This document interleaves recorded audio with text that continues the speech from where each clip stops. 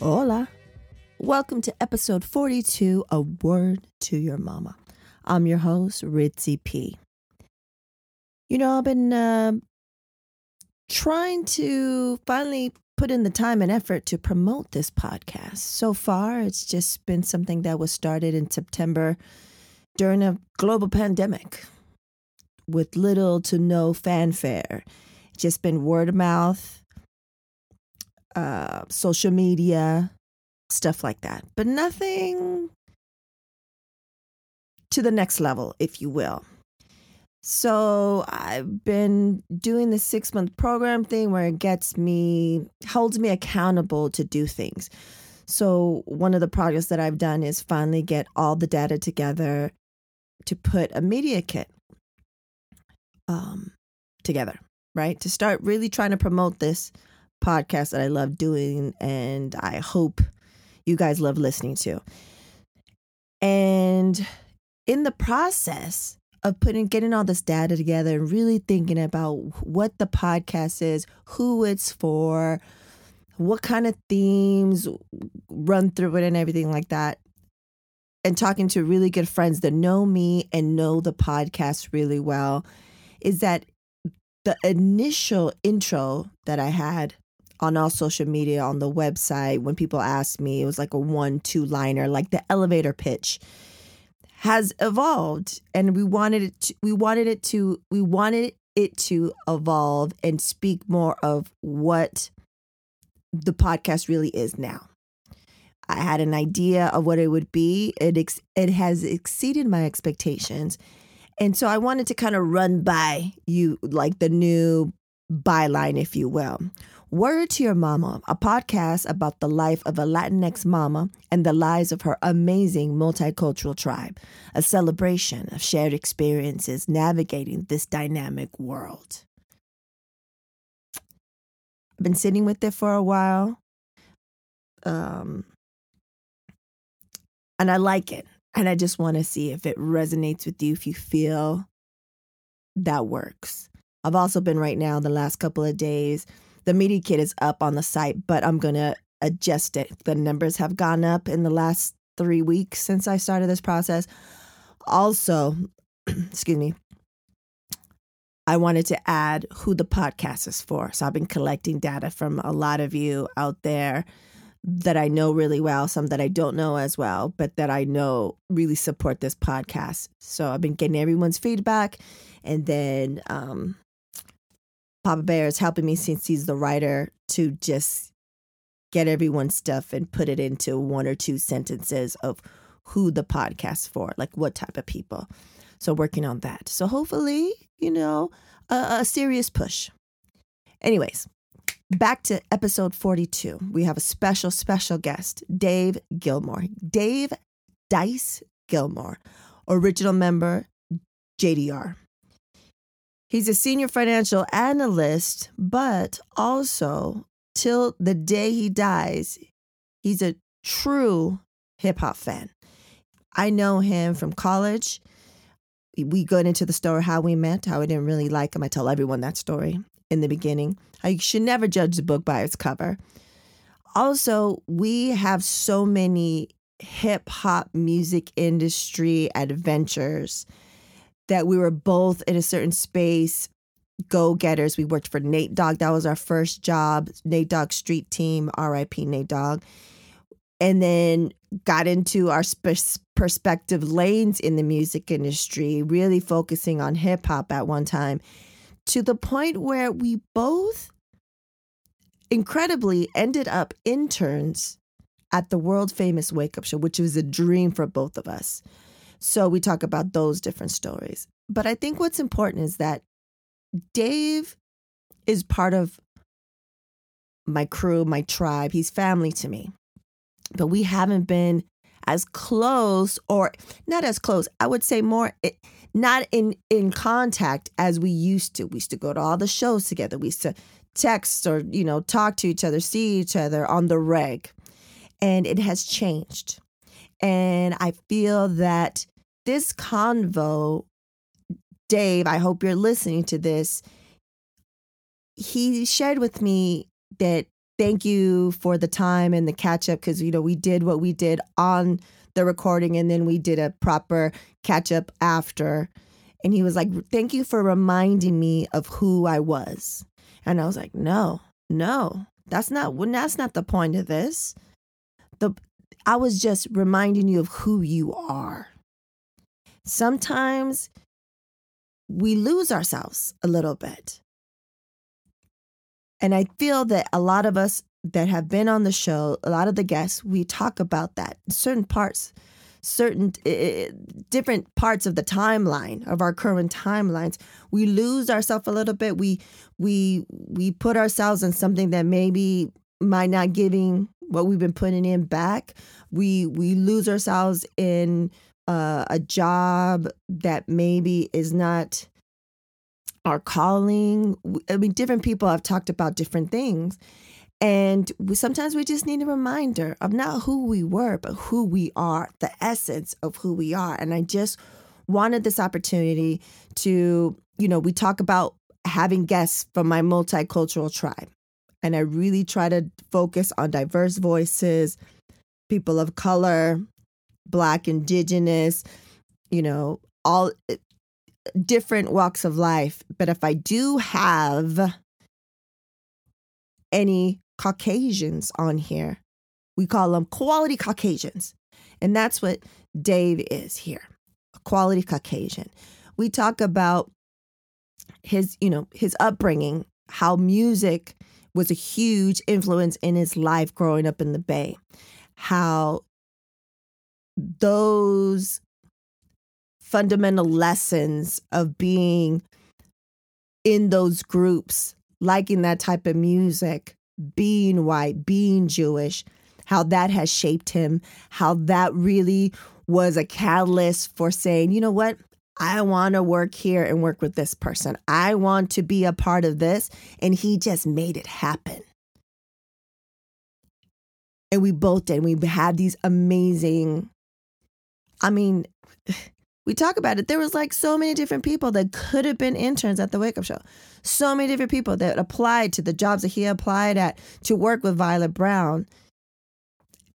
He got it. He made it happen. And he loves music. It's always a part of him. And sometimes we forget certain things. And I hope that this conversation and re-listening to this, and especially later on in the questions and comments, the amazing story and flowers that Violet Brown gives Dave, I hope he listens to this and knows that this is who he is, who he always has been, and who he will always be. The essence of this amazing person that loves music and that treats everyone the same no matter what. He's ride or die. So let's get into this. And if you haven't, watch the Elements doc, because we talk a lot about that here as well. It's #1 on iTunes. Felicidades, fellas. Let's get into it. Oh, and don't forget, stay tuned after his section for the Supernatural Bear Corner. Supernatural Bear has a very, very important message for his Uncle Dave. You like though? You like that I had a E40 playing for you as a little intro to get you hyped, get you in the state? 100%. I'm sorry my fucking headphones weren't right. Otherwise, okay. We gotta jack it back up. So Dave, how have you been? How, I don't get to talk to you. We don't talk as much as we used to. Is that your dog in the back? Oh, you could hear her. I was wondering if you could hear her. It's fine. She could hear you. She could hear you too. Apparently. She's like, I don't like who's that talking? Why is her voice like that? So how have you been? How has the pandemic been for you? The pandemic is basically non-existent for me. To be truthful, I was dealing with some things before that. So, it was nice, smooth, easy ride for me, Being serious, it, provided some great clarity for myself in Got it. pandemic and being all by myself, So, I mean, for me, of course, the world changed and all that sort of thing. But ultimately, as E40 would say, it's small things to a giant compared to what I was already going through. So it didn't mean anything really. Got it. Like state of mind, mental state of mind. Yeah. I mean, I was already there. I mean, shit. Everybody come up to my world. You know what I mean? But get with the program, Yeah. So, but I mean, I think it was crazy. I think it was, once in a lifetime thing. I mean, I don't feel like it's over. I'm not even close to it. How about you guys? How are you guys doing out there?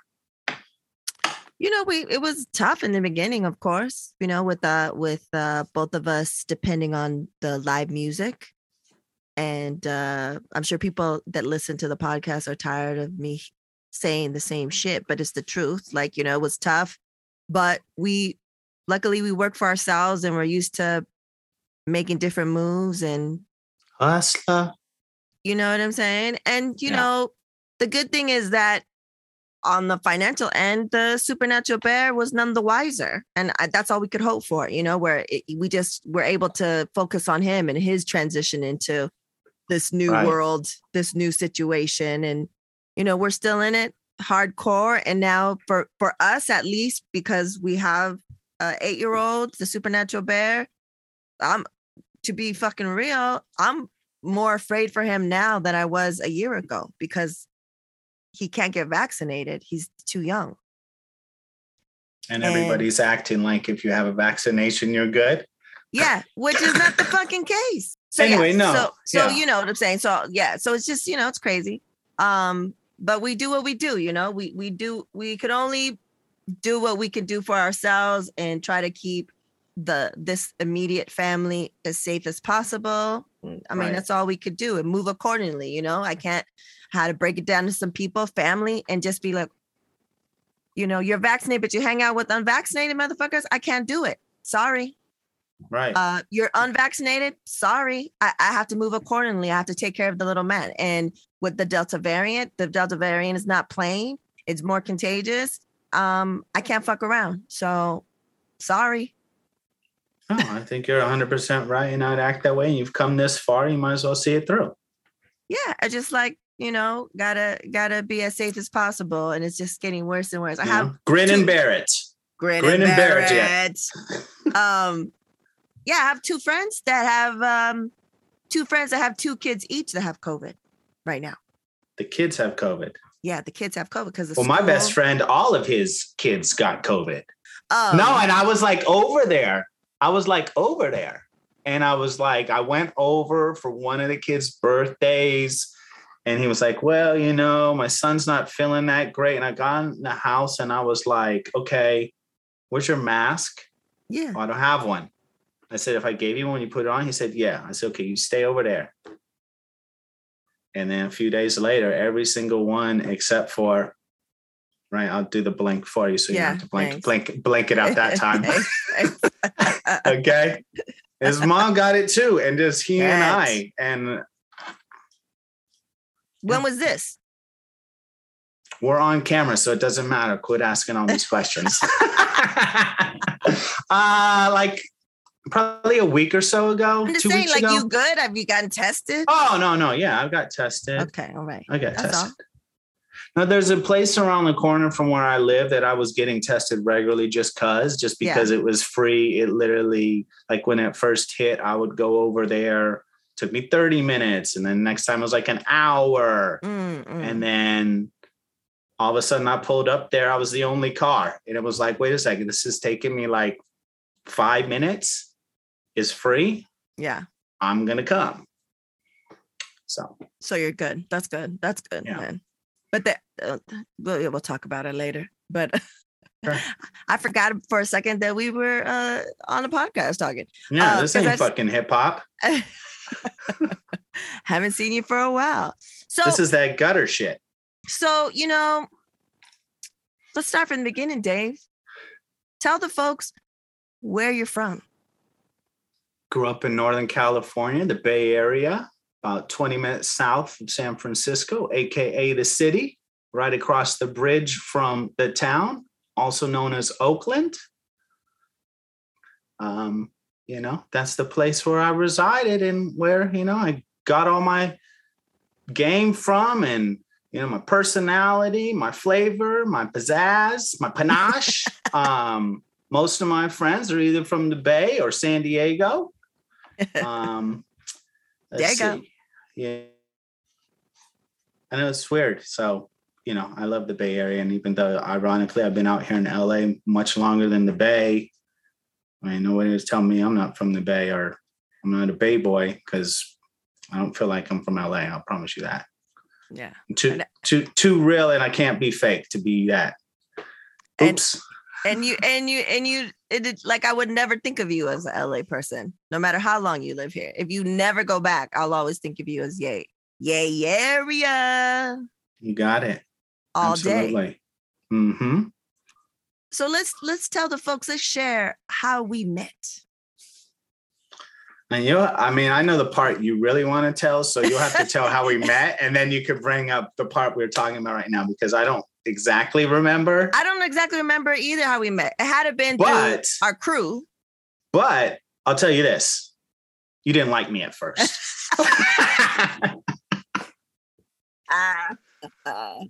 That's right? the truth. That's the truth. That's the truth.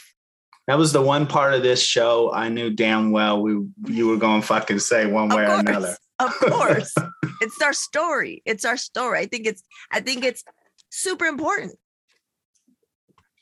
I agree. You shouldn't, that sometimes people that you might not like in the beginning turn out to be family. And that's what happens here. That's what happened here. I 100% agree. And the feeling wasn't mutual. I probably liked you from the beginning.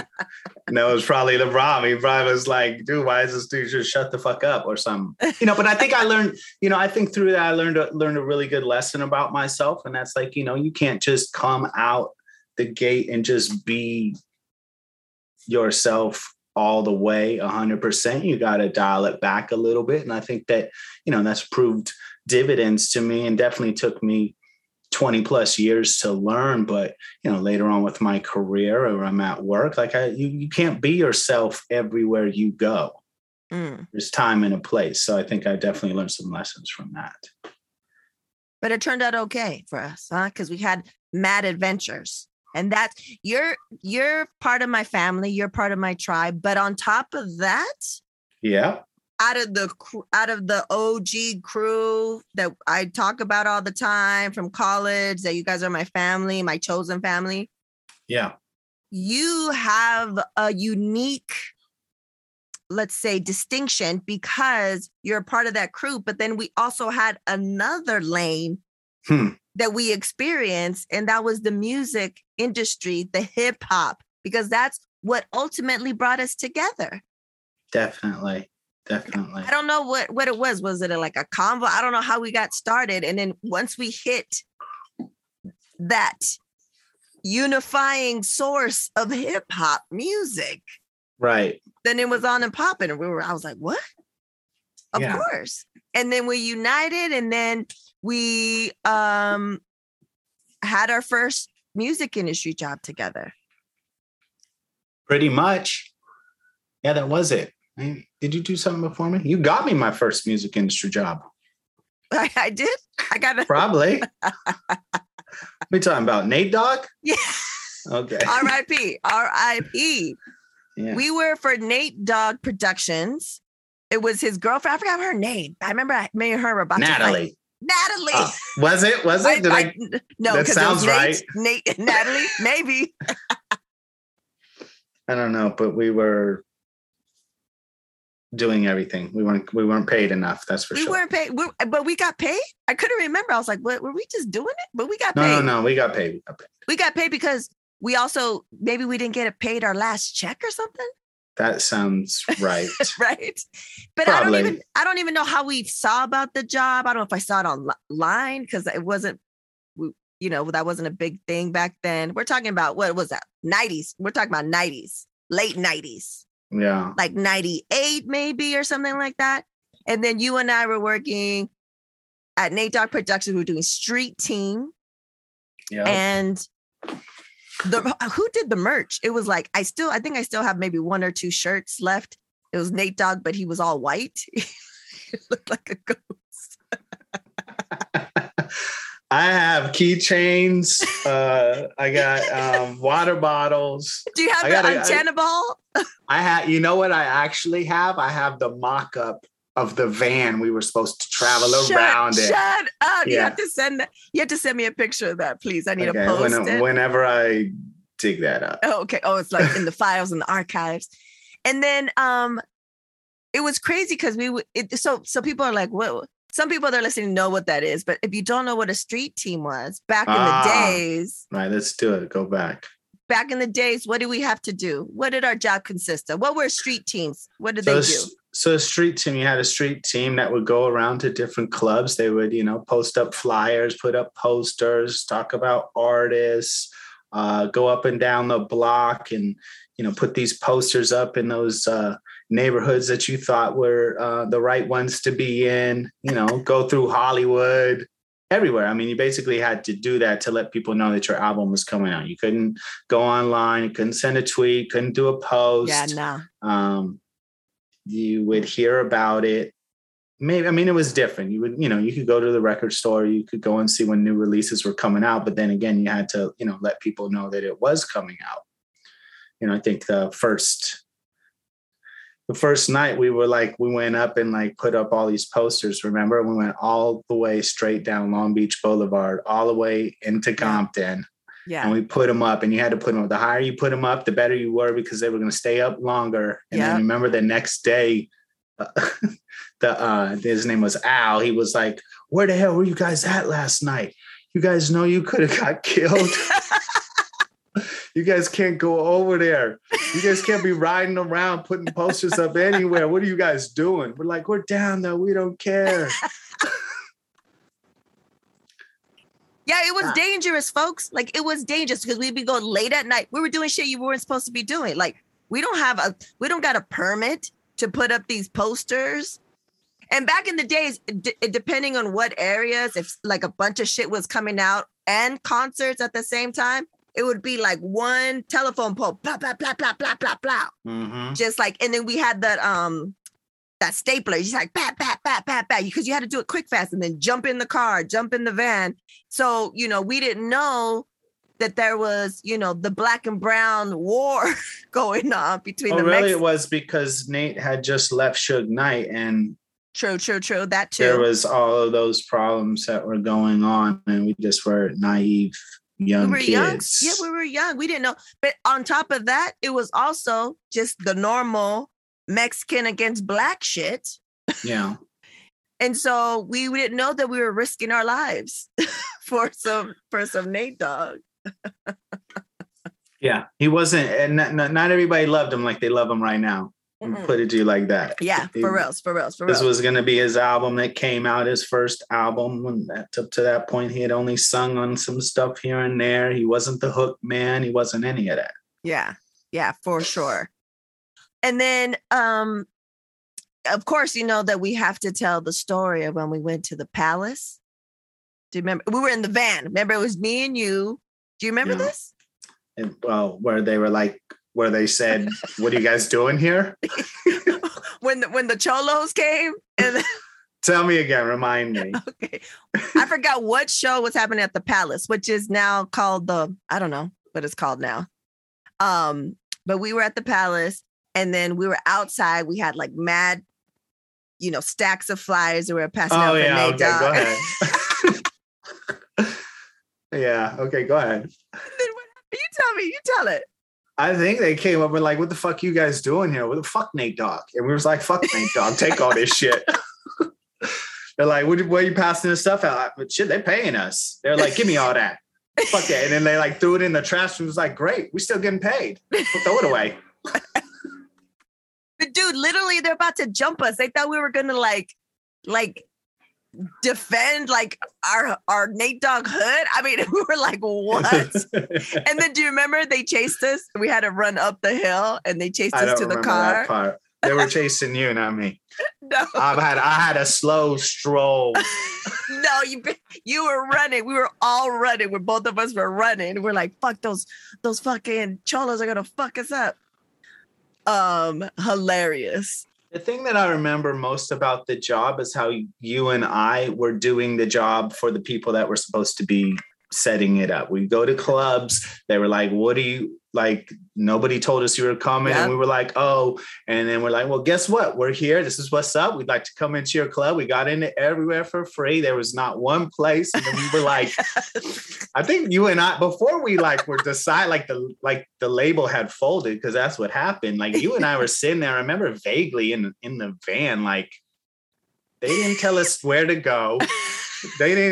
They got us this, they got us that, they got us this. And then you and I were like, I think it might have been the last time we went up to like Universal City Walk or something. We were like, okay, this is it. They set us up here. This is the last time. We're not doing this shit anymore. And it was like, if it wasn't for us, they wouldn't have like done anything. And I don't know, maybe that kind of like sparked something for you and your independent spirit, maybe a little bit more like, look, why do I have to work for this guy when I could do this, you know? And, you know, for me too. Because I think we were like new to the game, so we thought we thought we were gonna learn something. But if anything, we were like, what are they thinking? I remember I almost got in a fight with his girlfriend. I don't know what she was to the company. We got our checks from her, senior VP. And I remember I was like, I forgot what the situation was, but I was about to fight her, and I remember saying like, you guys need to be doing this. And like, it was like natural for me to see like, you should be doing this. Like, how come you're not doing this? And how come, you know, why is Nate Dogg all white? But, you know, I think before that, we did kind of miss something. Before with that, you know, you, me, and Juice, we had a crew called JDR, Juice, Dice, and Ritz. That's right. And, you know, in college, wherever, you know, and it wasn't like, well, I guess it is kind of like today, but today's hip hop, you go to big stadiums and you can't go see no small shows, at least as far as I know. And, you know, back in our day, you had to go to small little ass clubs. No matter, you know, where it was, you had to hear about it. You had this show called The Unity, which was like probably the best events I've ever been to in my entire life. Yeah. You know, and all these small little shows, and we would go as you, me, and Juice, and we would go. And if it wasn't, you couldn't go, Juice and I went. And if I couldn't go, you and Juice went. You know, we had this crew of like whatever the hip hop show was, we were going every single time. And that, you know, that kind of bred everything. It was like awesome to have, like, without question, I knew somebody was going to go to this show with me. And I'm sure there were shows where it was like, oh, you can't go, we're going to go. I'm going by myself, and vice versa. Yeah. You know, and it wasn't in every way. And other friends would come sometimes, but most part, all of us would go together. And through that, you know, we kind of learned more about like how you're supposed to do these different things. You know, who's cool, who's not cool, seeing the same heads at different spots. So yeah, because it was a small community. Shout out to Juice. I don't even know where he's at and what he's doing, but I hope he's doing okay. I'm with you too. Shout out Juice. JD Yara. And back then, folks, I just went by Ritz. Just Ritz, but only with this crew right here. Only with the crew. Yeah, so then we, you know, I don't know, we stopped doing that, and then we both went into our own we both went into the music industry in our own way, like made our own way. And then as you're from the Bay and I'm from San Diego, and we're both the biggest motherfucking fans of hip hop, and we were driving all the time from Long Beach, wherever it was, we would be there. Like stage left. That was always our shit. Stage left. And then we always had the elbow game on lock. So if anyone tried to get in front of us, boom, elbows. You couldn't pass us. You couldn't fuck with our space.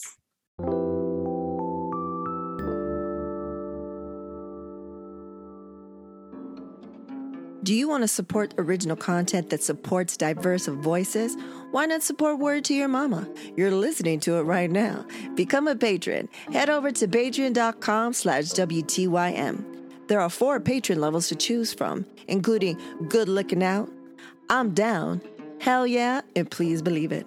Benefits include patron shoutouts, exclusive patron-only content, and so much more.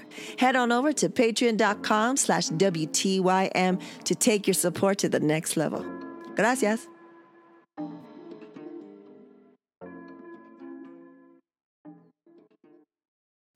So Ritzy and I would like go up about 4 people back. We wouldn't go any closer because, we knew motherfuckers were going to be pushing up there and we wanted our space to be able to do our thing, and then we would like go together, and at some point Juice stopped coming in. Really was just you and I, to be honest, Yeah, and, when hardcore. you were working at House of Blues, you get tickets. Where I was working at the warehouse, I'd get tickets. Yep. We'd always trade tickets, and you were always my +1 and vice versa. And Yep. then we'd go up to the front, about 4 people back, and stand there, super comfortable, plenty of space. Yeah. Like probably 5 people could be there, and there would always be people, especially when like the main artist would come up, they'd like come from the back and try to get up, and Ritzy and I would just stand shoulder to shoulder, like, and like put our Elbows muscles extended. on, no, we can't move it. We're about, we're like pushed up against people here. And then we like look back, be like, where can we go? And then they like try to circle on over, and then we would just keep our feet in one place and kind of lean over.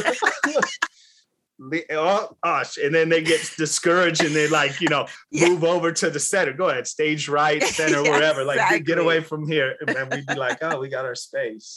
Exactly. You had to hold your own. So that was good time. So then we and we never let up. We're going hardcore. It's fucking the heyday of hip hop in general, Absolutely. but the fucking heyday of underground hip hop in LA. Like, there were so many things, and the shows, the radio shows, and this and that.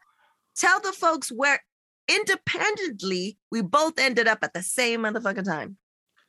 I mean, it's absolutely amazing. I came down from the Bay Area. Well, the one thing I was going to miss when I came down to the Bay Area was Sway and Tech's Wake Up Show. I came down here. I have no idea. This is where God exists. You know what I mean?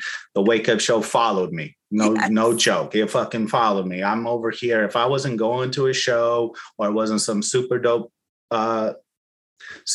concert, I literally was at home Friday or Saturdays. It's been so long, I don't remember what fucking night it was. But anyway, I was at home recording that motherfucker. I had remember the old school timers that you put on your outlet where your thing would on your alarm or your light would turn on to so the burglars wouldn't come and break. Well, I did that shit on my fucking boom box to record the motherfucker on tapes. Anyway, so we had been going to the, wake up shows, and we would like follow them around as much as we can. And I don't know how, but I became a pest to Sway. And every time I'd see him, I'd be like, yo, let me, I want to work on this after Nate Dogg. I want to work on the show. Gave me his number, and one thing to say about them is that they were always cool and always respectful and always like open, and that's what hip hop was back then. I mean, there was hip hop beef and that sort of thing, but ultimately it was like, it's this community. There's these 4 elements. Everybody you meet, especially in LA, as people were coming up, it's like, still, if I see all those dudes today, it's like, I know some of their real names, and that's what I call them because that's what they introduced themselves to me as, you know what I mean? Yeah. And it's like, I had no reason to change. But anyway, I finally went up there. You probably remember this. Before we were on the Wake Up Show, they had this big, battle between Juice and Supernatural. Remember that? And I think we were in Reseda. Yes. And I was fucked up. But anyway, before that, like, Exhibit was supposed to be the guest host. Yeah. Okay. And he had called and they're like, oh, so sorry, Exhibit cannot, or not host. Exhibit can't be a judge this time. for the big battle they had been promoting for 6 months. And when we're talking freestyles, we're talking freestyles. We're not talking written stuff. We're not talking looking at our phones. No. We're talking about being in Fat Beats and Super Nat grabbing records off the thing and passing them. And he's naming every single one possible, the biggest, dopest freestylers you could imagine. Big battle. Okay. So after Exhibit goes, oh, I can't make it or whatever, I call Sway the next day. Right. And I think I talked to Tech, and Tech was like, what the fuck are you calling up here before 11? And then he goes, Sway, your guy's on the phone, man. Tell him not to be calling up here before 11. My gosh, yeah. Anyway, I go, oh, Sway, it's Dave. Yeah, I heard the Exhibit couldn't judge the battle. If you're looking for one, I'm down. He was like, oh, you're down? I go, yeah. He goes, all right, we'll see. So anyway, do you remember this? Yes. So we were at the thing, and I don't know, they had Foster's beer, which I love Foster's because I'm from Foster City. And I don't know, they're the big oil cans. I must have had 2 or 3 of them. And Sway looks over at me before the battle and he goes, Dave, come on stage. And he pulls me up to like literally Be Real. I don't remember who else was there, but it was all big time rappers. Yes. And Dave is up here. But I was like really part of the thing. Anyway, I was so fucked up. And I think that's from there. That's where I was like, I want to be an intern, whatever. He's like, all right, come up, talk to Carmelita. I came up. I mean, I've been trying for probably 6 months. I go up there. I'm in there, I'm in the thing where I've been recording now. Saturdays don't mean shit or whatever day I'm there. I'm standing next to Rev. I'm in the thing. I'm hearing everything. I mean, and this is the show that's like breaking new music. This is the show that's literally the best show, unless if you were in New York and they would say they had the best show. There are a few Stretch and Bobbito. It was like the Stretch, like they were comparable. It was like they're the ones breaking shit on the West Coast. And so about 3 weeks later, Ritzy goes, hey, Dave, guess what? Can I ride with you? I go, what do you mean? Oh, Carmelita asked me to come up to the Wake Up Show. How in the fuck are there all these thousands and thousands and thousands of hip hoppers in LA, and like 2 best friends in the hip hop world are on this world famous show within like 3 weeks of one another? Yep. I mean, that's crazy. I'm getting chills right now just thinking about that. And, that was such a great time that, for the books, it's for the books. This is during the time when the Wu Mansion was around. Yeah. Okay. I got a story about that if we want that story. Yes. That was fun. The Wu Mansion was for the second album of the Wu-Tang Clan, when they had all got mad at each other and they decided they were going to live in this mansion up in Hollywood Hills or whatever. Anyway, I think the RZA and Inspector Deck came to the show, and they invited Sway and Tech to the show to come up to the Wu Mansion afterwards. And I was like, so they're like, yeah, what thing? So I go, Sway, well, I want to go. If I take you, Dave, you can't drink, you can't smoke, you can't do nothing. All you can do is just go. If you promise me that, I'll let you go. No problem. Yeah. I go there, everybody's smoking, everybody's drinking. Not Sway, I'm not saying he was doing it, but anyone was. Anyway, Ghostface Killer comes sauntering through the kitchen, and all of a sudden you hear bang. And he keeps walking. Excuse me, Ghost, you dropped your bracelet. I mean, it must have been like a $90,000 shit bracelet that just hit the ground. And he didn't even realize he didn't drop the shit. I'm like, are you kidding me? Anyway, sober night, great time, would never forget. I thought that was so crazy that he just did not realize he had dropped his bracelet, and he had so much respect as somebody. I mean, and it wasn't, just industry people up in there. There was plenty of hood motherfuckers up in there. Yeah, they would have just jacked it for sure. Yeah. So, but anyway, that's that story. But back to us on the Wake Up Show. I mean, that was just amazing. Yeah, it's like I don't think they even knew that we were friends like that. I don't know. I don't know. And I don't, Carmelita definitely did not know we were friends. And I think, well, I mean, we would go around so often. Everyone thought you and I were a couple. And I think Sway and Tech thought we were a couple too. Totally. Like, how you guys both up here? I mean, Carmelita didn't ask you because she knew we were friends. You just had met her on some, woman, Latina or Latinx in hip hop. You know what I mean? Yeah. That was why she invited you up there. Yeah, I don't even remember how it happened. And, I talked to Carmelita. She was one of the first, supporters when I told her about this. And, she's down to come on. It's just scheduling hasn't happened. And I don't know if she even remembers, but, it changed the shit for me. Like every time we'd be up there and the people that we've listened to and admire, new and old, come up there and we're there too. And I'm the one that's recording their drops on Pro Tools. Like, what is this life? Like, what is, like, I don't know. It was just, it's amazing, dude. It's amazing. And I can, cannot thank them enough for doing that. And the fact, the stars aligning that both you and I, hardcore hip hop fans, both end up being interns at the Wake Up Show at the same, like you said, 3 weeks apart from each other, but at the same time. And it's not like they had, a lot of interns either. There was only 2 others. So there was a total of 4 of us. I remember the first time they were like, Dave, punch in the commercials. And you're like, punch these numbers. Like, shit, I punched in the commercials. And remember the time they had us like, Carmelita couldn't be there. So you had to like read all the cities. Yeah, and I think once. You couldn't do it one time and he had me do it. And then he was like, go ahead. I mean, it's crazy, dude. It's crazy. I don't think they know who they are, and definitely to both of them and Carmelita too, and Revolution.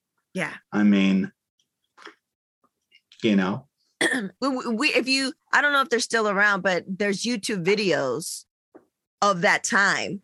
And we're in some of those because I'm right by the phone because I'm supposed to answer the phone sometimes. But you know what? I was just talking to, if you guys listen to episode 41 of Word to Your Mama, I have DJ Bonds and DJ Breeze on talking about how they directed and produced Where We're From, the rise of LA underground hip hop, the Elements documentary. So those Element clubs happened after Unity, after Bigger B unfortunately passed away. They took over the reins. And so there's a documentary now. And I texted Dave when I was watching, I got an advanced copy, advanced link. And I was like, we're at all these shows. Oh, where are we? And we're not in the doc, but I remember those battles. And I remember those shows. And I was like, we're there, stage left. If they just went a little bit over here, stage left, we would be there. So anyways, I was telling them, and I don't think it's we talked to Grip on the convo about it, but then after we had a little catch up and we were talking about the Wake Up, because they talk about the Wake Up Show and stuff. And I was like, how's Reb doing, blah, blah, blah. And I was like telling him, I was like, yeah, I didn't really get a chance to, Reb just was always kind of quiet. Like he didn't really talk. I go, no one really talked to me. I don't know, because I was a girl. I don't know. And then I was telling them they were rolling. I was like, yeah, King Tech hated me. Like he hated me. And I don't think that's true. Oh, hated me. I remember he came in to the other little studio where I recorded the drops, and I had to like take out the bad word from one of the drops. But I didn't know how to do that. And he was getting so upset with me. He's like, you just do like this. And da-da-da-da-da. And then one time Carmelita wasn't there. And so he was like, Marissa, come and da-da-da-da. And then he was like, I don't know if you remember that. Tech was like, nah. Don't have her do it. He was like, nah. He was like, don't do that to Carmelita.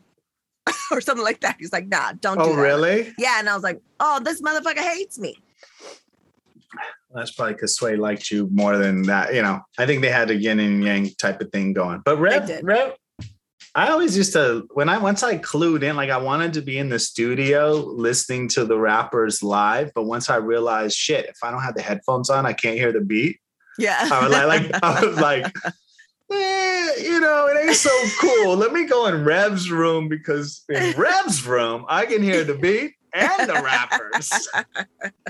But if you were in there, you better be fucking quiet, because he's cutting and scratching, boy. You better be quiet. No, he was calm, cool, chill. Yeah, he's a quiet. Even. He's like an introspective dude. They're just super talented. But so when your episode comes out, the movie, you haven't seen the doc yet. I can't wait for you to see it, because I saw the trailer. I mean, Rev did produce 43 tracks. 63. Oh, 63. Sorry. 63. Okay. No, but once you see the movie, I can't wait, because, it's fantastic. It's a huge part of this history that we're talking about, Like if there's a documentary about Elements now, right? And then you do a documentary of the Wake Up Show and those events, a documentary of the Uni events. Yeah. A documentary of the Cabana at Long Beach. Oh. A documentary of, all these other, like that's our existence. It was on and pop, and it was like, shh. Yeah, I think once we found the Elements Club, there had to been something crazy going on for us to miss that, because we were like, I don't know what day it was, what it was. And then we mix in a little Dragonfly for a little reggae here and there. We always have fun up in that motherfucker. Yeah. Yeah. It was good times, man. It was really good times. And it was the music. It was the music that really bonded us. And we just kept rising within, music at the time. Yeah. Now that I'm thinking about it, I think that's hip hop's rise then too, because before you knew it, those smaller clubs weren't big enough anymore. And, it was, Peppers was our first big little festival. Peppers was our first big little festival. And then from there, it was like almost all the shows we were going to were either at the Key Club at the Roxy or at House of Blues. Yeah. And that's where the shows were. And the smaller venues didn't really exist anymore. And they were, the good thing was Ritzy and I always got him free one way or another. So, shout out to Violet Brown, who definitely was my main hookup. Yes, for sure. I mean, to go through all that and to get into nearly every single show. And it was like, I want to go in this. Okay, you're on the list. Yeah, it was great. It was really great. So, people hearing part of our story, how we became, like family, and how we got to be interns at the Wake Up Show. I wanted to talk about before you and I met, growing up. Okay. I always say on here, music saved my life, and hip hop music, all music in general, but especially hip hop music. How important was music and hip hop to you growing up in the Bay Area? I mean, it is who I am today. I feel so fortunate that, Breaking, the movie, came out, right? At that time when I was, 1984 is probably around the time, 83, somewhere like that, when I, was 10, 9. And, I remember, having a couple favorite songs before hip hop, and that was Eye of the Tiger, because I loved Rocky, and Whip It by Devo. And then the next favorite song I had was Nucleus, Jam on It, and from that point forward, it was like, matter of fact, I think my first hip hop tape was from like Columbia Music Club, some little compilation, hip hop. I mean, it was funny. I was just thinking about this the other day. Like one of the songs on there was like White Lines. Right. And I'm like singing that. I have no idea what the hell. I know every single word. Lower, you know what I mean? It's like every single song on there right now is like an old school hit. And, from there, the culture just defined me of who I was. I'm thankful that I grew up in the Bay Area, not to say, at least where I grew up, there really weren't color lines, and I don't see color. And most of my friends are not white. And quite honestly, I took a lot of flack for that when I was younger. But it's just the way it was. I'm in sixth grade. I decided to play the saxophone, and the two guys next to me were two black guys. You know what I mean? And they're still some of my best friends today. And then I fell in love with basketball, and and I played basketball. I loved hip hop. And, lots of other people were like, why are you listening to that? I'm like, this is the real stuff. Like, I don't listen to that rock shit,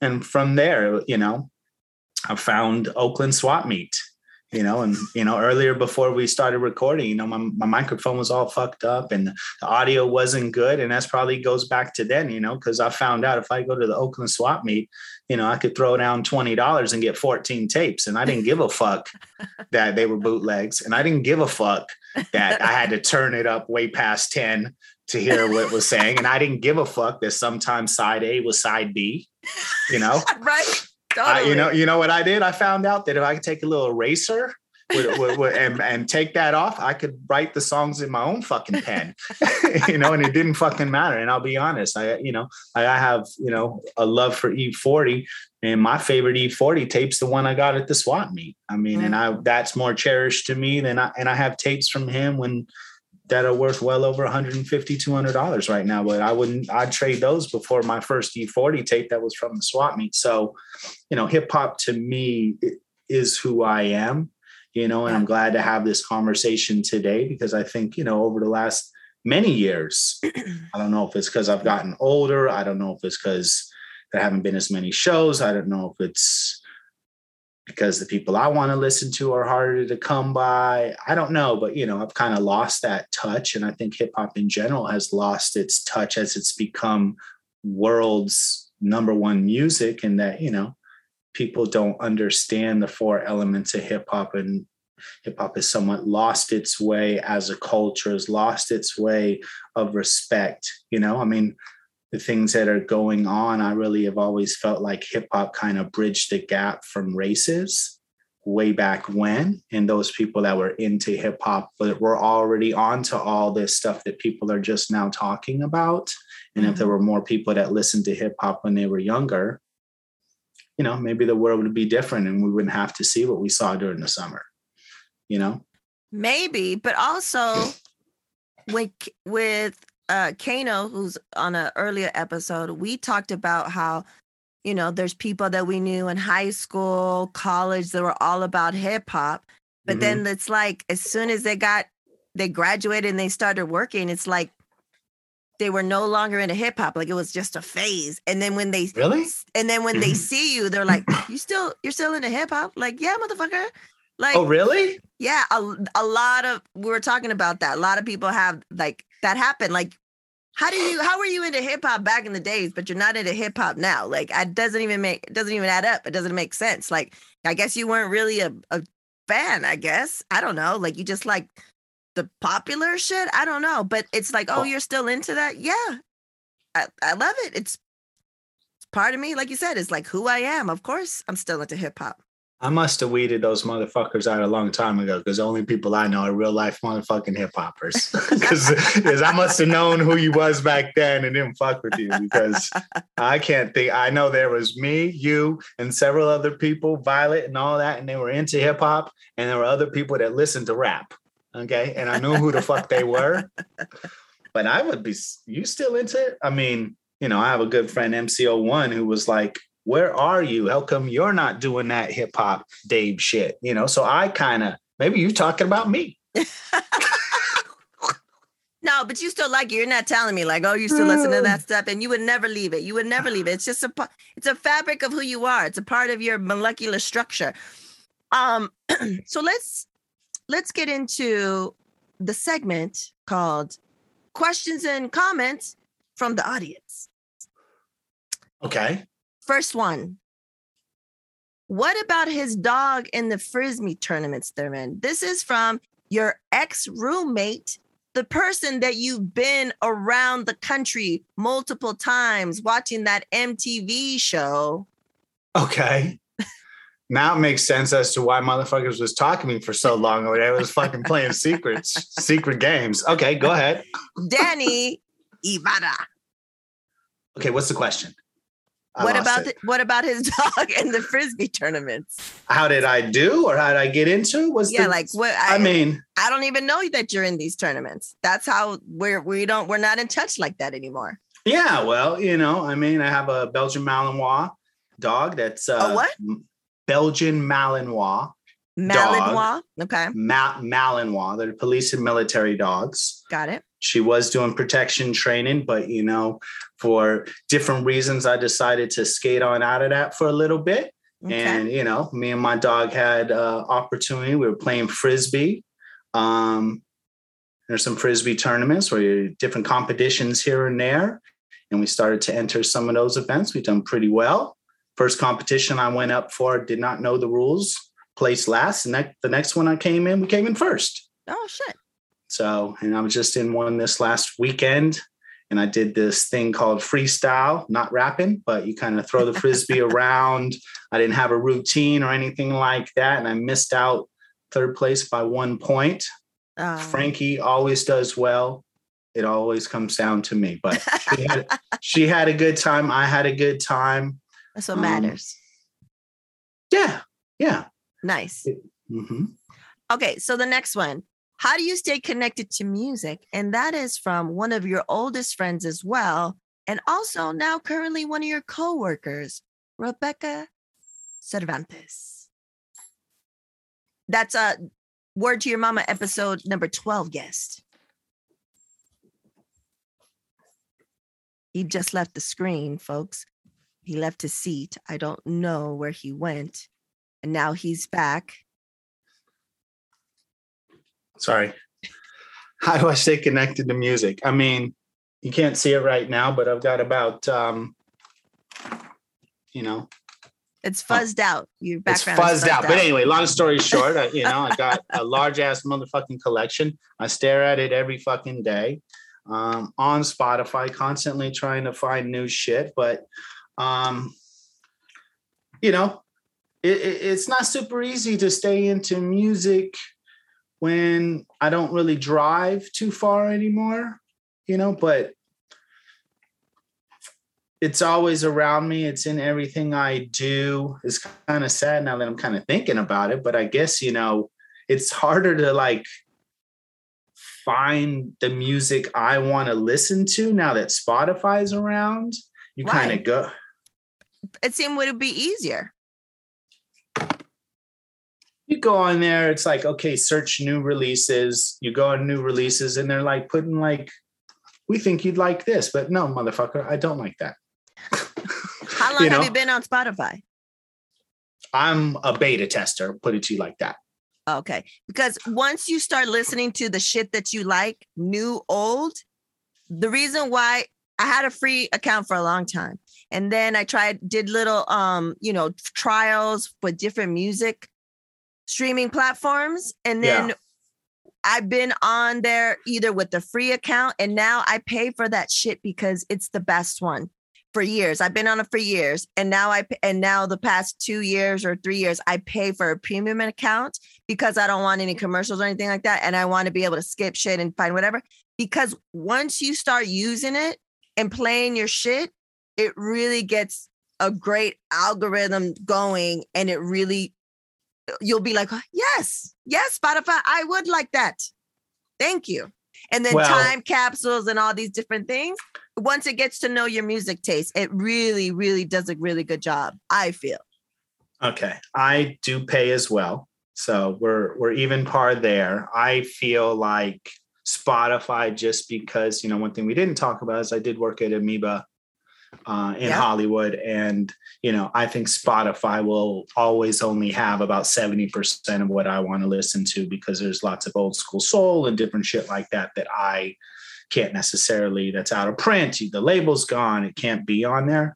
And I mean, it does find some stuff, but I'm talking about looking for new Bay Area releases. I mean, it's just, I think you're probably digging into the curated playlists that I wouldn't necessarily listen to. But now that you've said something, maybe I'll give them a shot.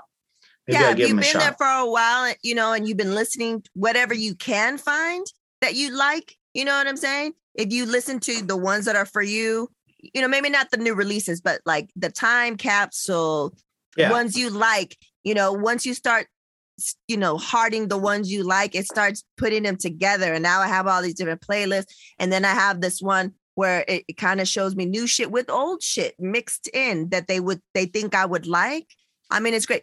And I understand like there's out of print, like newer shit that might not be on there, but eventually it will be on there. But out of all the platforms, they have, I feel more obscure stuff because you can, you could be the kid down the street made a track and now you can put it on Spotify, no problem.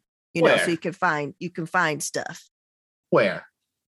Like SoundCloud type shit could be up on there? Yeah, totally. As long as you put it up. Who was it? It was someone, a friend of mine, their son has a song. And I was like, oh, cool. Where can I listen to? He's like, Spotify. To put it on Spotify. He's not on a label. Totally independent shit. Put it on Spotify. Yeah, I mean, me and my friend, you may remember, I would put out these mixtapes with my other friend once MP3s came out, and we put out like monthly stuff. Me and my boy Juan, later Jay, and we're on there. We curate many playlists from R&B, soul, jazz, all the way down. So I don't know, maybe that's my fault that I'm just have my nose stuck up and that my playlist is better than Spotify's. Because I tell you, I could put on one of those playlists, our rap playlist or a Bay Area playlist, and I'm not skipping a song. Me and this guy, similar to friends like you are, who I met through eBay on a Too Short record deal that went awry back in eBay very beginning days. He and I are still probably best music friends. I've never met somebody in my life that if he likes something, I like it. I mean, 99.99% of the time. So we have a collabo thing, but okay. So that's how I stay connected with Spotify. With Spotify, SoundCloud, whatever, like a bunch of different things. I feel like you don't have to drive anywhere because there's, a lot of the show, it's a pandemic anyways, but also now you can reach all over the world and find some good shit. No, I definitely have found lots and lots and lots of stuff on there. I'm not saying it's not that. And I feel like, the up and coming Bay Area folks, they're young, they're savvy. They're uploading somewhere. You can listen to it on the internets. I mean, stuff I've found, yes. I don't think they've quite figured it out. Maybe that's what I'm supposed to do, help them figure it the fuck out. But I don't think they're all straight on there. But, I mean, rap these days, they almost all sound the same. Some. Don't turn, Dave, don't be one of those people that are in our age bracket. They're like, I don't. I'm trying not. I'm not saying I don't. I'm not saying I don't. That's what I'm saying. Don't turn into one of those. I need help finding those new folks. That's what I'm saying. Okay. So the last one of the questions and comments from the audience, let me read it to you. Here. Please. Let me read it to you. Let me get Your it hair together. Looks nice. Oh, thanks. I have it in some little braids. Thank you. I have heard Dave's version of how he came to the warehouse to meet me. I am always honored to hear him tell it, but I am not sure if Dave knows how much he impressed me when he came into my office for the first time. At work, I often felt like I was on an island by myself. Although my department was loaded with great and knowledgeable music buyers, I felt that I had no one to talk hip hop with. I have always loved music and always just about all genres. If the music is good and speaks to my heart, I am with it. So I could discuss rock, alternative, pop, country, etc. with the other buyers. But when it came to my genres, they were not very interested. It was as though I was buying world music and speaking another language when it came to my genres.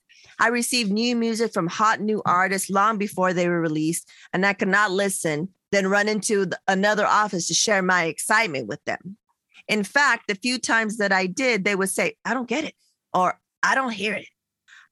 I would have major rappers show up at my office and it would be of no interest to them.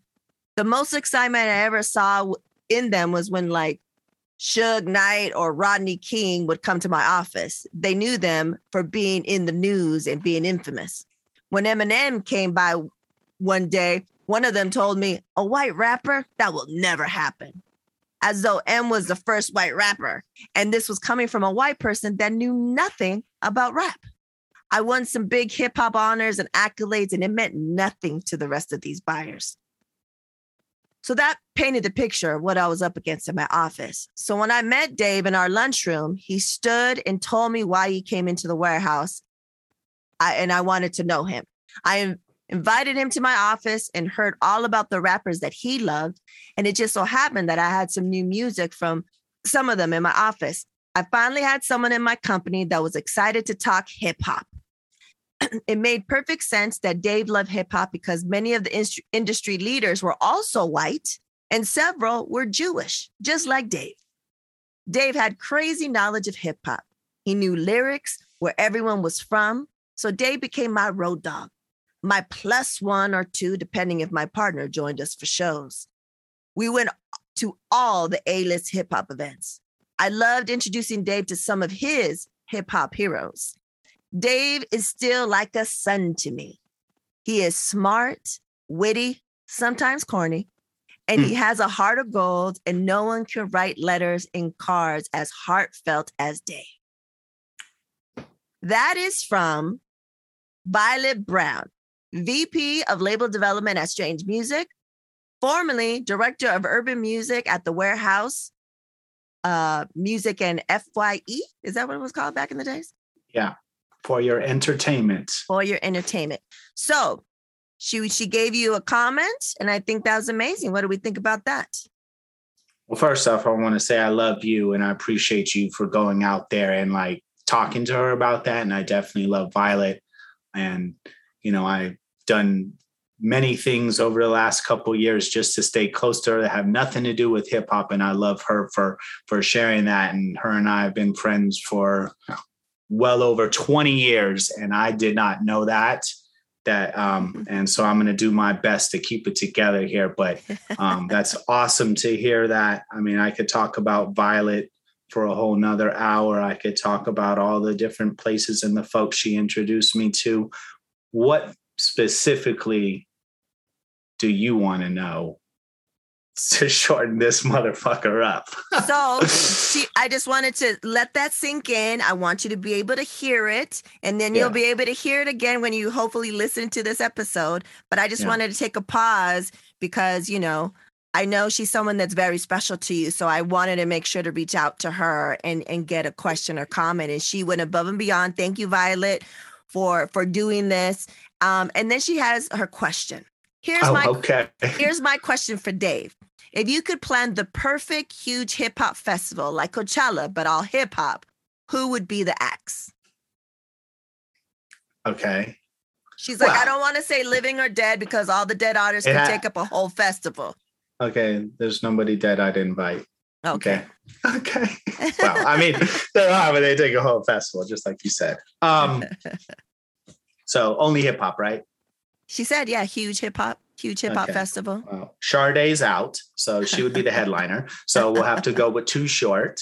Okay. We'll have to go with E40. Of course. Okay. Then we'll have to go with my favorite hip hop group, Dilated Peoples. All right. For sure. And can I get groups back together? Yeah. Okay. Well, so let me just say about Dilated is the de facto favorite hip hop group of all time because they're the only ones that did not break up. EPMD would be there. Yeah. And the Ghetto Boys. Nice. Of course, Bushwick, rest in peace. Rest in peace. Let's see. Gosh, can't invite him. He's gone. Mac Dre. I would love to have Mac Dre. Sure. I would bring Mac Dre for a hologram. God damn. KRS-One would have to be there. The teacher? We didn't talk about You that. know, he just came out with something not too long ago. Temple of Hip Hop. I'm Temple of Hip Hop member 213. You can't get more. You can't get any more LA than that. He had a hip hop thing out here, all about the elements of hip hop. Shit. Gosh. Man, you go up on my wall over here. I'm just supposed to name up everybody. I mean, I guess you said who would be the perfect lineup for your. I've named all those folks. I mean, the Goody Mob. I'd probably love to have the Goody Mob there. Outkast, that music box shit. God, I'm a huge Luke Skywalker fan. I would want 2 Live Crew there. Gosh, now I'm naming all these folks. You realize that a lot of these folks are gone, you know? But geez, I had a great time with Violet at a Luke Skywalker party. Were you out there in Palm Springs? No, oh my God. No, I did not. Oh my God. This was the best party I'd ever been to in my life. Was that a house? Hotel? Oh yes, it was in a hotel room. I'm not going to go into that, but let me tell you, if I ever got married, trust me, somehow, some way, Luke Skywalker's throwing my motherfucking bachelor party. I promise you that. Gosh, who else can we get? We could get Tech Nine could be there, definitely. Geez, the Wu-Tang Clan would have to come. Spice One. Oh, damn. MC8, Compton's Most Wanted. I'd have Compton's Most Wanted do their whole first album. They don't got to do anything else, just their first album. DJ Quick. J.O. Felony could come in and do his song with 40. Nope. Well, he could do 40 songs. Okay. You know, I'll tell you this about J.O. Felony. He had, and if I ever found this, it was back when you couldn't he had the most unique way of making a clean album ever. I don't remember what album it was, but whenever there would be bad words, he found the right sound to let you know exactly what he was talking about. So, you know, man, gosh, I don't know. I think I've named all the. That's a long ass festival. That's multiple days. LMNO would have to be there. Just for you and I. Grin and bear it. Yeah, we could do our old classic. We'd have to get Rocka to do Friction. That's for damn sure. Please believe it. I keep asking him to do it somewhere, somehow. Man. Has to be one other person I'm forgetting. You tell me who I'm forgetting. You give me 3 that you're like, Dave, what about them? No, I think for you and who you love, I think you name the heavy hitters that would most def have to be there. Most def, fine, bring them. Black Star. Oh my God, tell me about it. Or have everybody from what was that? Sound bombing, do all that shit. Just do that, yeah. That would be dope. I think one of those songs popped up the other day, actually, on a playlist. I was like, damn, that's right. This sound bombing CD was the shit. I need to listen. I'm going to listen to that tomorrow. I haven't listened to it in a while. Mm-hmm. I'm sure it fucking still holds. Oh, yeah. Well, we'll get Young Boy Never Broke Again. I do like him. He's a new artist. Well, not new anymore. Okay. You don't know him? I'm not knowing. I'm not up. Okay, well, he's probably the hottest young rapper there is. He's dope as fuck. He has his own style. You know, back in our day, you had to have a style. You couldn't just buy it off of somebody, because if you did, then they'd be like, you don't have your own style. You could take some parts of somebody's style, but still make it your own. Yeah. You know, he's one of the young dudes that I like. And but from the Bay? No. He's from Louisiana. You've never heard of him? I don't think so. No.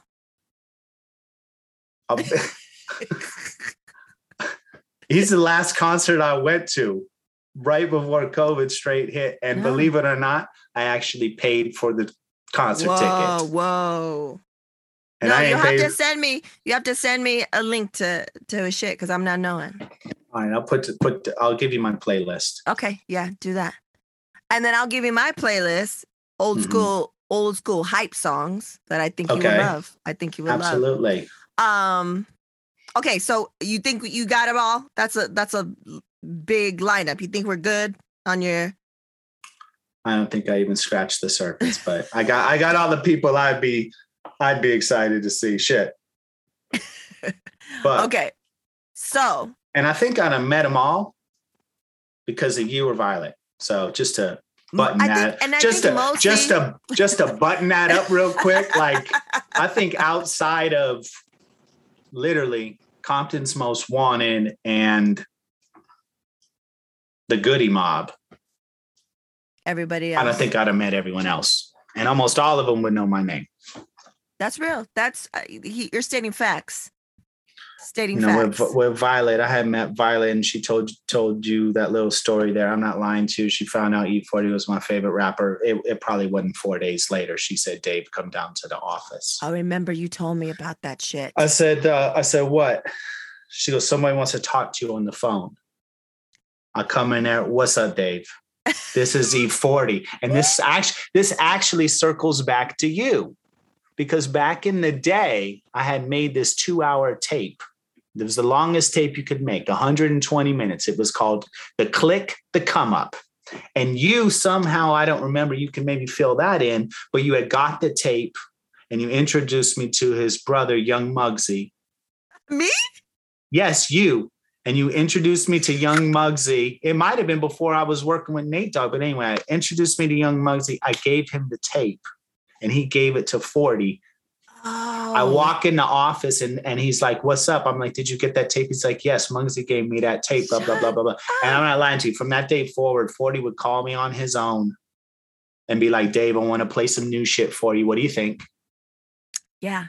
Yeah. That's crazy. It was amazing. Yeah. We were so hyped for you because we know how much that meant. And first of all, let me just say this for the folks out there. Yeah. Dave was like, "I know who Violet Brown is. I want to work with Violet Brown." So what does Dave do? He goes and he gets himself a job to work at Warehouse and to be near Violet, work with Violet. Like he just made it happen. And Violet, for those folks that don't know, there was the Source magazine, which was the biggest hip hop magazine there was. And every year, and it was maybe to what she was talking about, the big award she won, yep. She was named every single year in the Source magazine 30 most powerful people.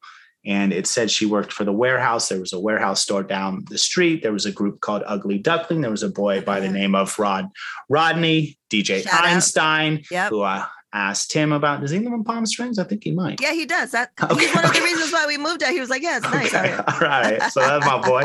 So anyway, I was like, "Do you know her?" And he was like, "Yeah, she's hella cool. She helped us get our deal." Yeah. And the first concert she invited me to? Ugly Duckling at the Troubadour.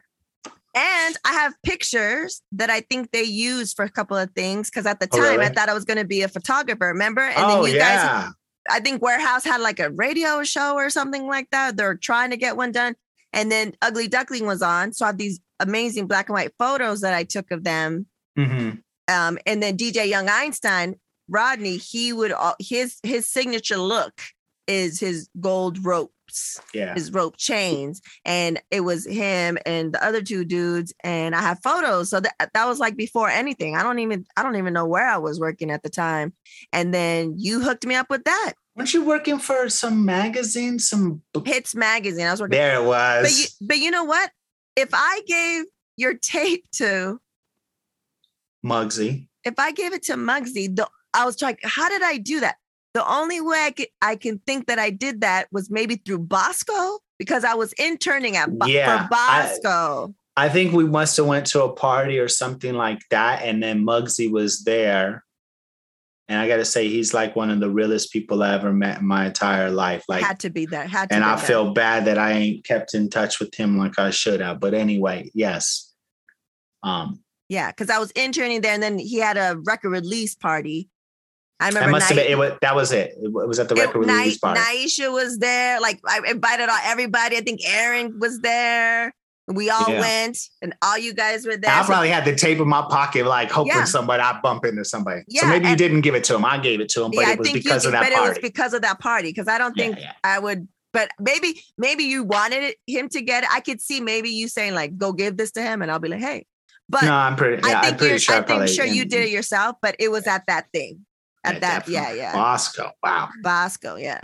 Look him up, producer. I just recently he's on TikTok. I call it TikTok, but he's on that. It's crazy. I forgot that I interned for Bosco. we forget all. It's a long history. It's a long history of music. Okay. Before you go, let's get into the not so rapid fire questions, the AKA slow as hell questions. All right. First one, 3 words to describe yourself, Dave. Fair, loyal, committed. Please believe it. What's the best piece of advice you received? The grass grows where you water it. Say that again. Say that again, Dave, for the people in the back. The grass grows where you water it. That's right. That is correct. And I think, tell me if you agree, I think you realize it as you get older. Absolutely. You can take that statement and apply it to anything in your life. If you want to be negative, you could be negative. You want to be positive, you could be positive. You want to be in a fucked up mood for 10 minutes because you want to take that moment, you can take that moment. But, ultimately, we are controlled by our thoughts, and we're in control of that in those situations. And it is what it is. And I'm not going to sit here and say I got it all figured out. And I've been watering hella wrong motherfucking places for quite some time. But nevertheless, this right here is a positive place. I think you can apply that to anything. I'm trying to teach that to anybody I meet. For sure. And I feel like the younger you learn that lesson, you realize it and you apply it, the better you are. Okay, the next one. What is the song that you put on to get hyped? When you need to get hyped, you need a little extra oomph. You're about to head into something, you're a little nervous or, whatever. What's your go-to song? I got a hip hop one, which is Mac Dre, Doing What I Do. Okay. And then I got my one for everyone else today in a hip hop, and that'll be my Elton John, Still Standing. I love that. Okay. And I will make sure that I add those to the Word to Your Mama guest hype song playlist that I am putting together right now. So you'll be able to hear that. And so we'll have everything from MOP Ante Up to Elton John. Bring them to the festival. I forgot about them. Yeah, for sure. Okay, last question. What will be your legacy? I think for me, as I look back and had kind of an introspective week over this last week with some, pretty shocking news, is that I got to be me. I always got to wear my heart on my sleeve. And if folks take advantage of that, they take advantage of that. And I'm always going to be who you met on day one, even if you didn't like me in the first 15 minutes. I'm not going to bite my tongue, hold my tongue, and not tell you exactly what it is I feel about you, because I know in my heart I speak the truth. And, my legacy is hopefully going to be like he said who he was. He was fair. He was honest. He was loyal. No matter what I did to him, he had my back. All those things that I feel like, quite honestly, my mom taught me and showed me who I was that I have later on in life. And, I want to definitely be able to, as you get older, you run into the youth, and you try to tell the youth earlier on and hope that they'll learn the lessons from you. And, I'm probably one of them old guys now that's just like, shut the fuck up, but ultimately I'm not going to shut the fuck up, because I think if it could sink in just a little bit to one person, one younger person earlier than it took for me to learn those lessons, I think they'd be better off of it. But I hope my legacy is that he was real as fuck. He didn't do dirt to nobody. Yeah. You know what I mean? And you couldn't shake him, and nobody could ever say that I wasn't a good friend. That's real. I can concur for sure. You are family, Dave. You always have my back, even if we don't talk as much anymore. We're not going to as many shows. It doesn't matter. I know in my fucking bones, if I need you, I call you without question. You're down. You got my back. You'll do whatever I need. And I hope you know that it's vice versa, that I got your back and you could always reach out no matter what. 100%. And I feel the exact same way. It doesn't, I was talking with Danny Jose the other day, and we talked for over 2 hours, and, it wasn't like shit. I mean, you don't spend that many days together and just lose track of somebody, especially when they're real people. And I love you, and I appreciate you for having me on. And I'm so proud of you for, sticking to the hustle that you put forth. Gosh, it feels like over 20 years already. And, I know it's been an up and down road, and I'm so proud of you. No, thank you, Dave. I love you too. Thank you for doing this. I appreciate it. And when the pandemic is over, let's get back into some shows. Let's, stage left, elbows up. Shit, I was counting on that 25th, 30-year anniversary Dilated show. So shit. I know, shit. Next year, hopefully. That would have been amazing, dude. Right there. It was about to be epic. It was about to be epic. We were, Danny, Aaron, Rebecca, and I were all talking about doing a 30-year anniversary party. You can come, even though you're a year behind us, but you can come. Thanks, Dave. All right. Thanks. Peace.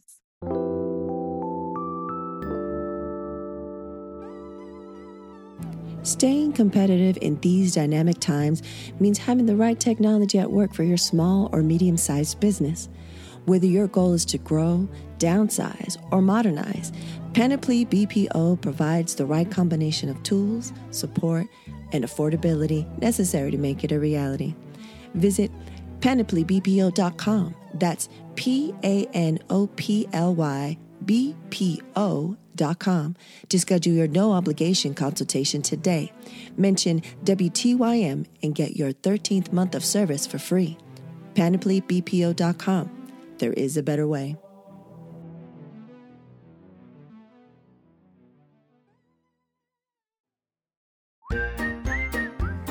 And now, introducing the Supernatural Bear Corner.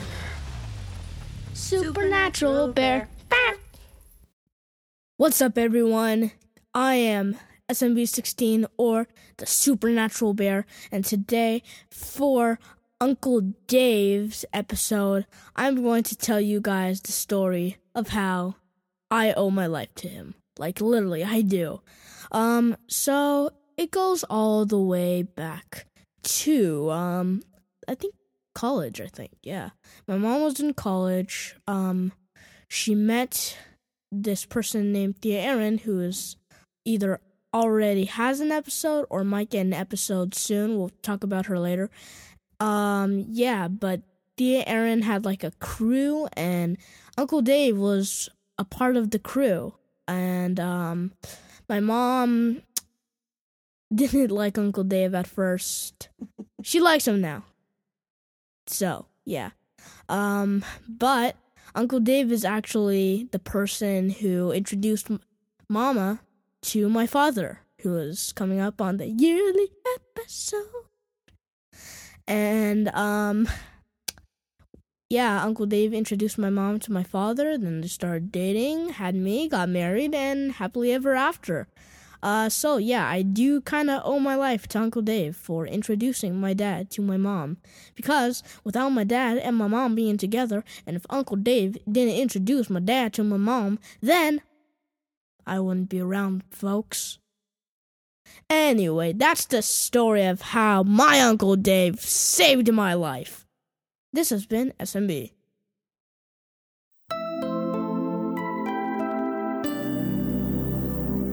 Shoopy-doo. Yeah. There you have it, folks. Episode 42, A Word to Your Mama, with someone that is definitely part of my tribe, mi familia, a quality Caucasian, if you will, Dave Dice Gilmore, JDR for life. And what about my little man giving that story? That came up recently. We went up to finally visit his grandparents. Hadn't seen him in person since January of 2021.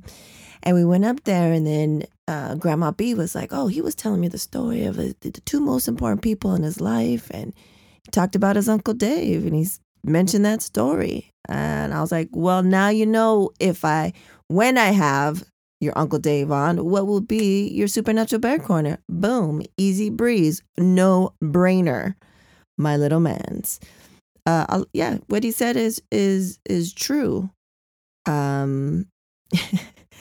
Dave was very instrumental in me meeting my now husband. Hate saying that word. My partner in crime, if you will. And it is true. He had a lot to do with that. So that's hilarious that he thought of that. Anyways, let's remember, folks, this episode is really about remembering not who you were, but who you are. There's certain things that are essential to you and how you move accordingly. And sometimes you forget, and sometimes you need to be reminded a little bit. And I think this was one of those times, and I'm hoping this is something that Dave will always remember. Also, thank you so much for your continued support. This will be the last episode of August 2021. We started this podcast just because I had nothing to do and I needed a creative outlet. I didn't have the bandwidth to create any type of visual art. So I wanted to express myself with this. And we started last September. September 10th was the first when I dropped the first 3 episodes. So what we're going to do, since the first Monday of September is Labor Day, I'm going to repost one of the earlier episodes that I think would probably be amazing for those who are new to the podcast to take a gander during your holiday. And then after that, we're going to be coming with a special 1-year anniversary episode. So if you have anything you would like to say, you would like to ask, that you want us to answer on during that episode, please hit us up at hola at wordyourmama.com. And don't forget, you can hit us up on any of the socials at WTYMAMA. That's WTY Mama. Also, my Facebook account was hacked. Make sure you guys do the appropriate security measures that they have in place now, because they are out there and they'll get your shit. I could give a fuck about Facebook, but I have to be on there because of the Supernatural Bears co-op and a couple of other enrichment classes that he takes. So I've been on there since 2009, already downloaded all my stuff, waiting for the day that I could quit that. But it's been a pain, and I had to redo all of my passwords for everything because these hackers got in, guys.